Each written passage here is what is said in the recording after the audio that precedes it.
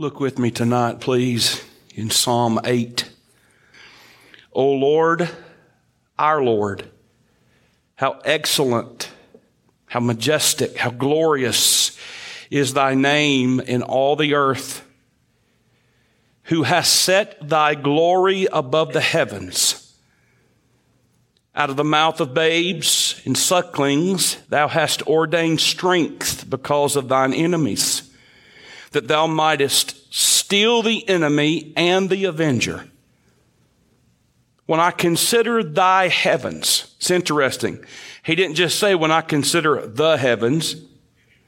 He said thy heavens. In other words, the heavens belong to God.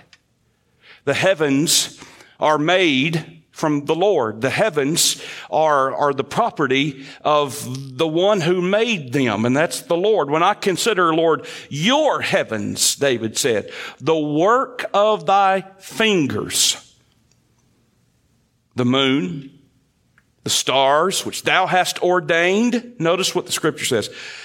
He says, Lord, when I consider all this, what is man? Who are we? That's what he's saying. Who are we that thou art mindful of us? And the Son of Man, that thou visitest him.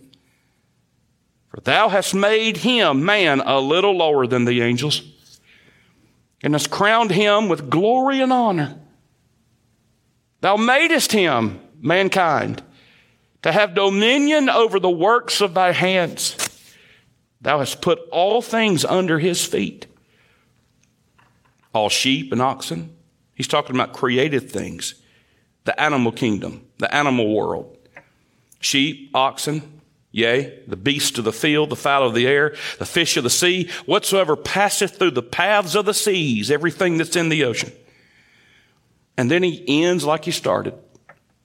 O Lord, our Lord, how excellent is thy name. How glorious, how mighty, how majestic is thy name in all the earth.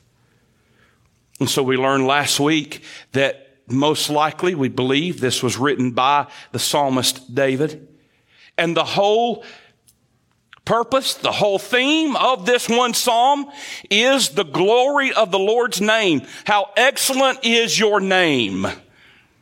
And so last week we began going through this text, this psalm, and we said we're going to give you 6 reasons tonight. We didn't give 6 reasons last week, but we're going to finish out the reasons. 6 reasons given in this psalm, at least 6, or I'm sure there's more, but we're going to highlight 6 of the reasons given in this psalm as to why the Lord's name, why does David say how excellent is your name, the excellency of the name of God. So we learned last week that first of all, God can be known and he can be embraced by human beings. And I said it last week, I'll say it again. Y'all, I just got to be honest. That's shouting ground right there. That ought to cause us to pause and just praise the Lord and thank him that we can know who he is. Aren't you glad tonight you can know your God? Aren't you glad you don't have to have some nebulous concept or non-personal, dispassionate relationship? What kind of relationship is that when you are not even sure that you can know the God whom you worship? No, the Lord said, hey, I want you to know who I am. He's our Lord, our Lord. He can be known. We learned, second of all, that his name, verse 1, his name, how excellent is your name. His name is a representation of his character and his might, who he is and what he can do.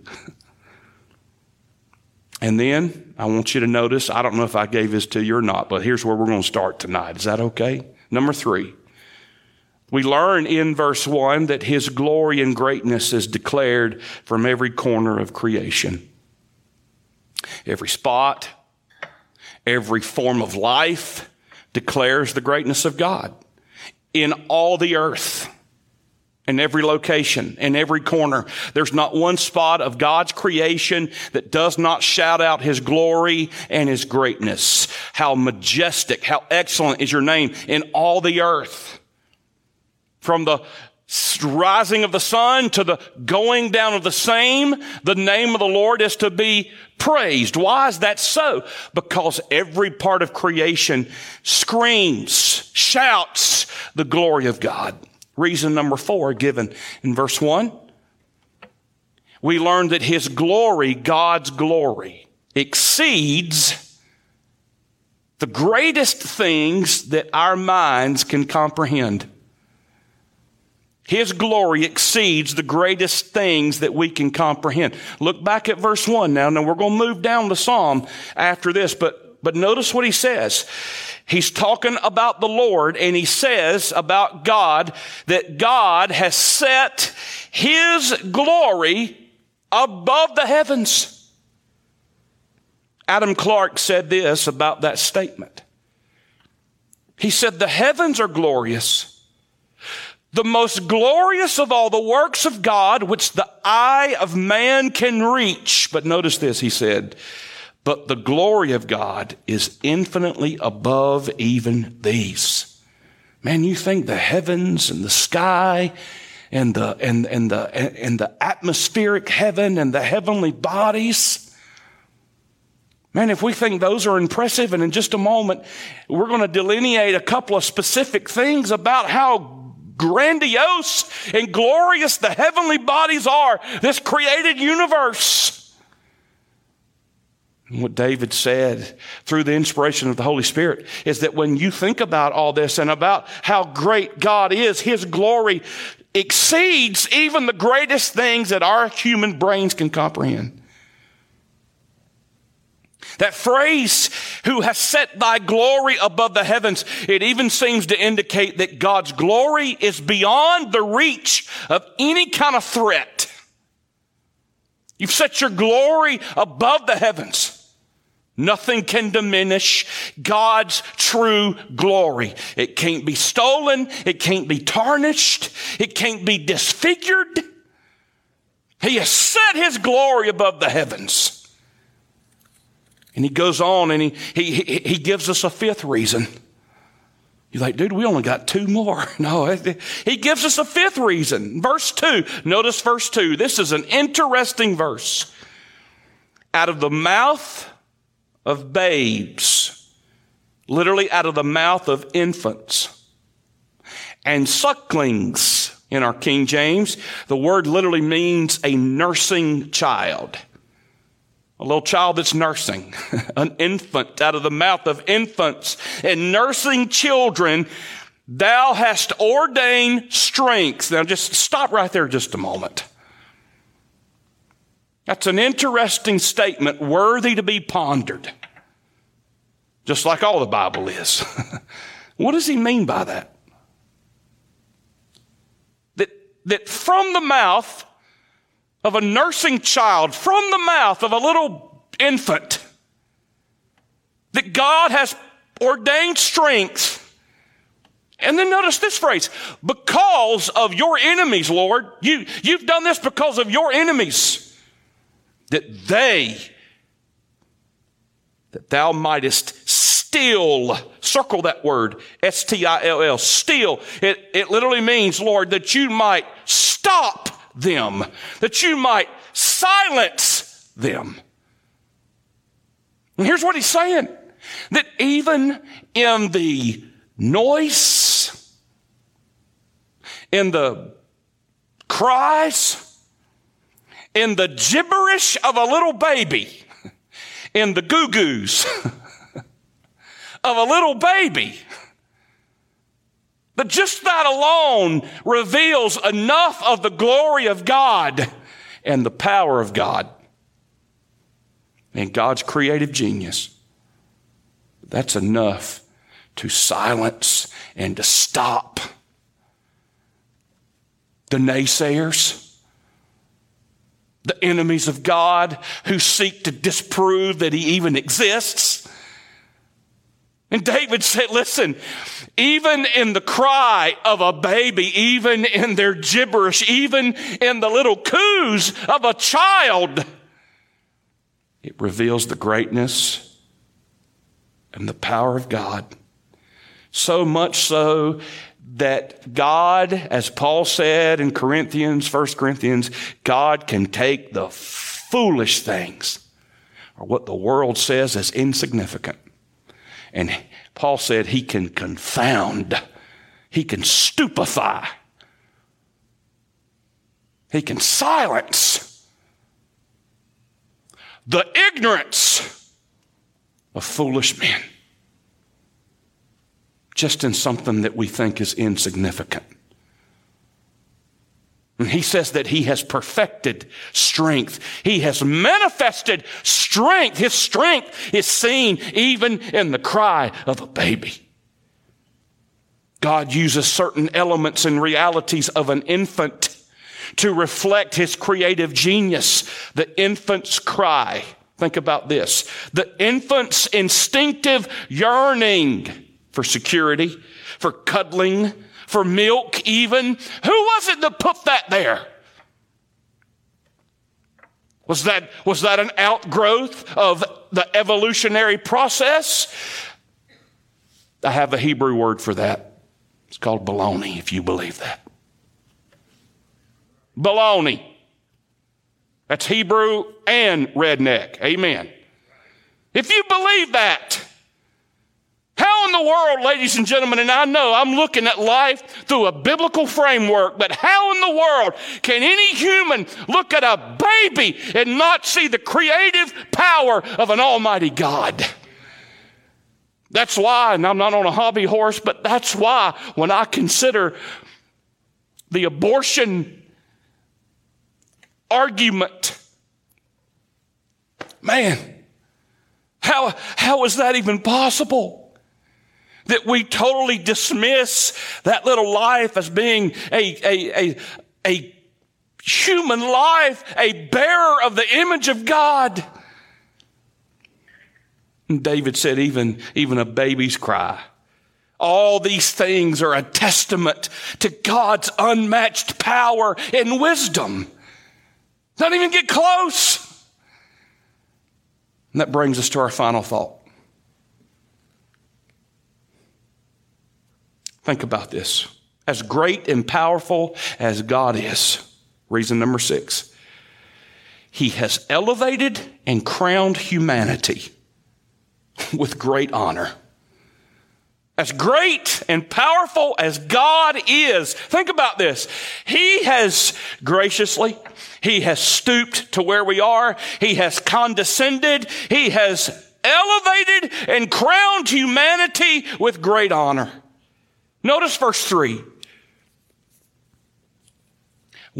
David said, Lord, when I look up, not just in the daytime, but when I look up at night, and I see the work, I see the heavens, I see thy heavens, I see the work of thy fingers.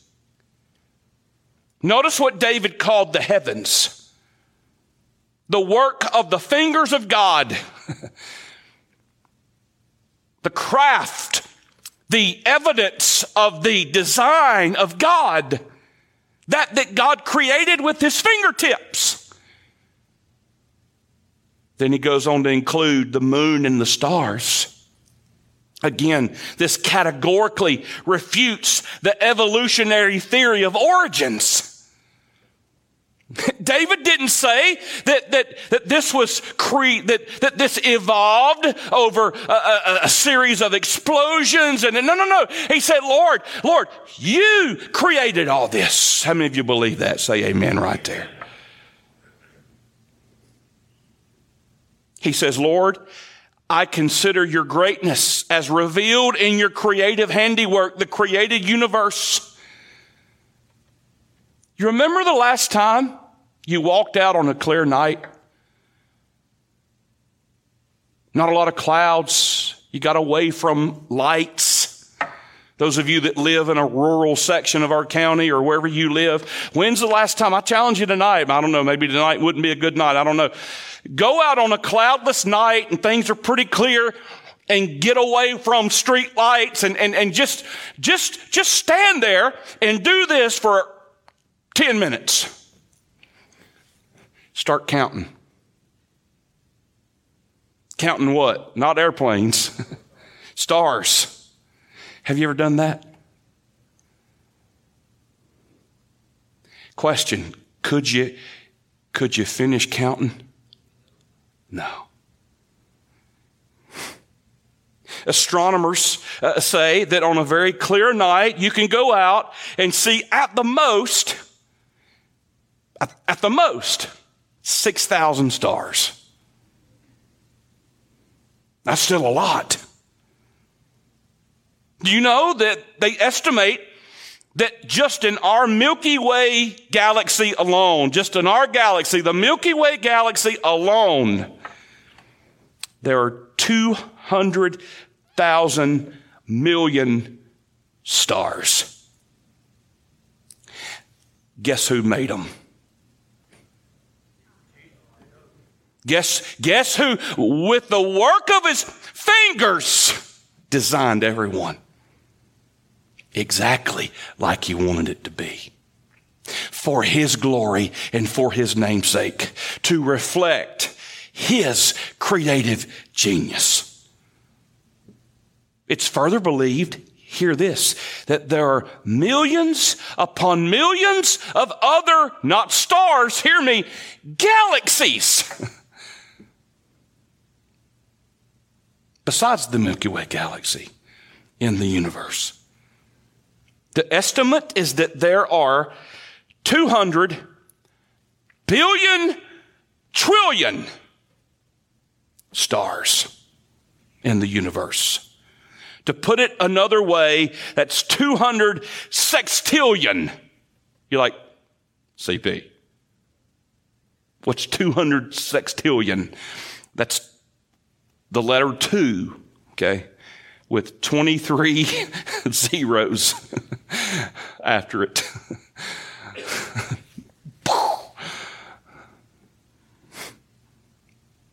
Think about this.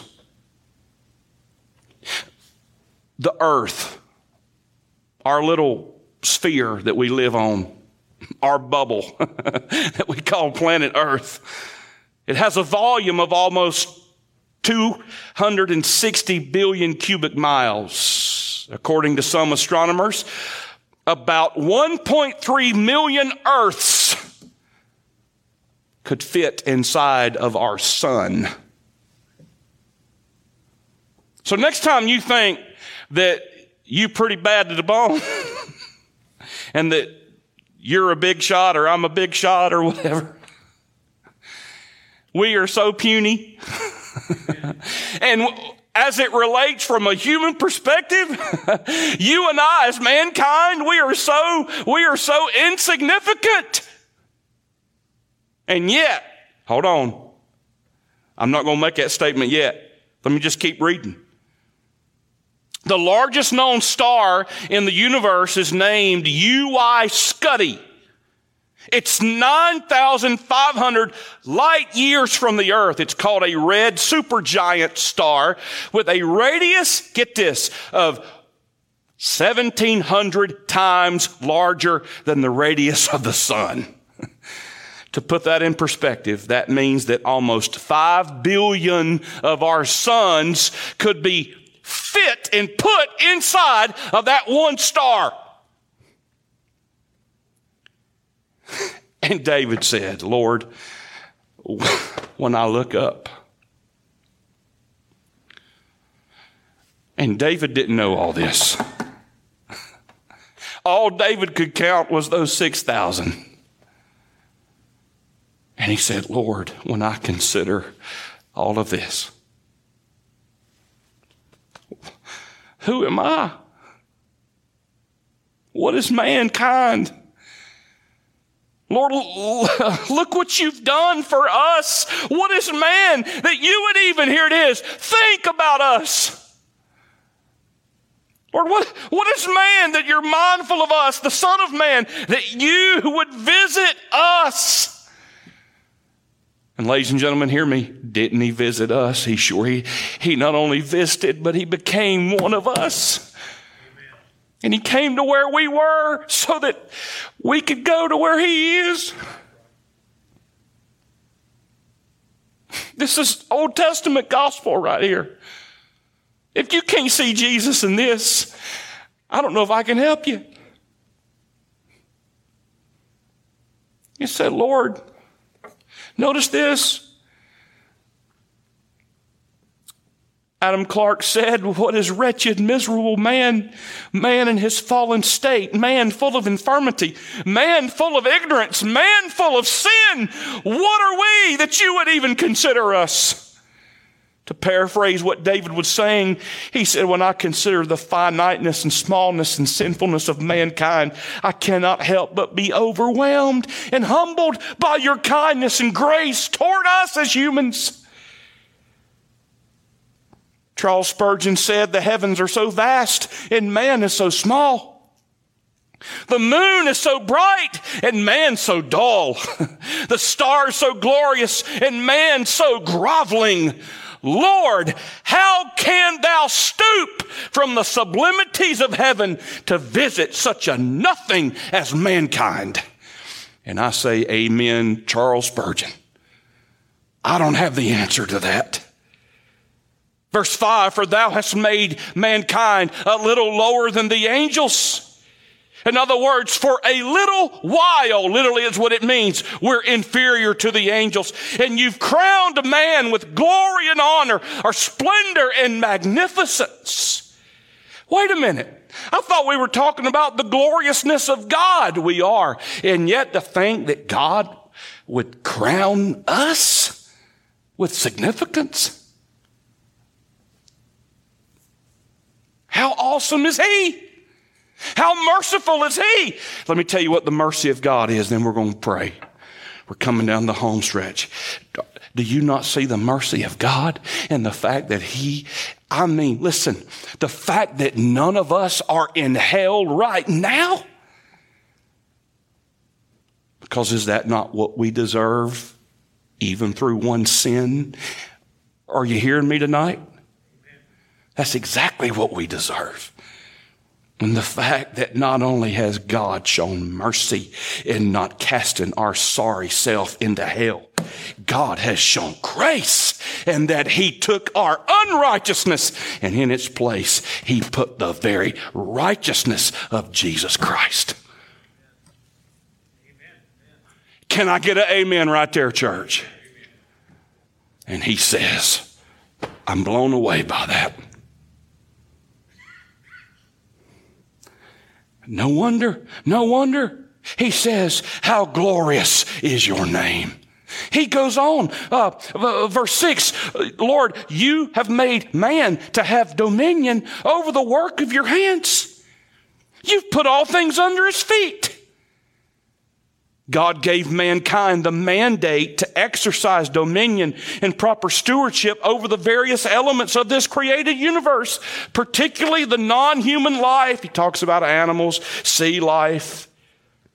Verse 8, verse 7, all sheep and oxen, the beasts of the field, the fowls of the air, the fish of the sea, whatever passes through the seas. And then he looks up again and says, O Lord, our Lord,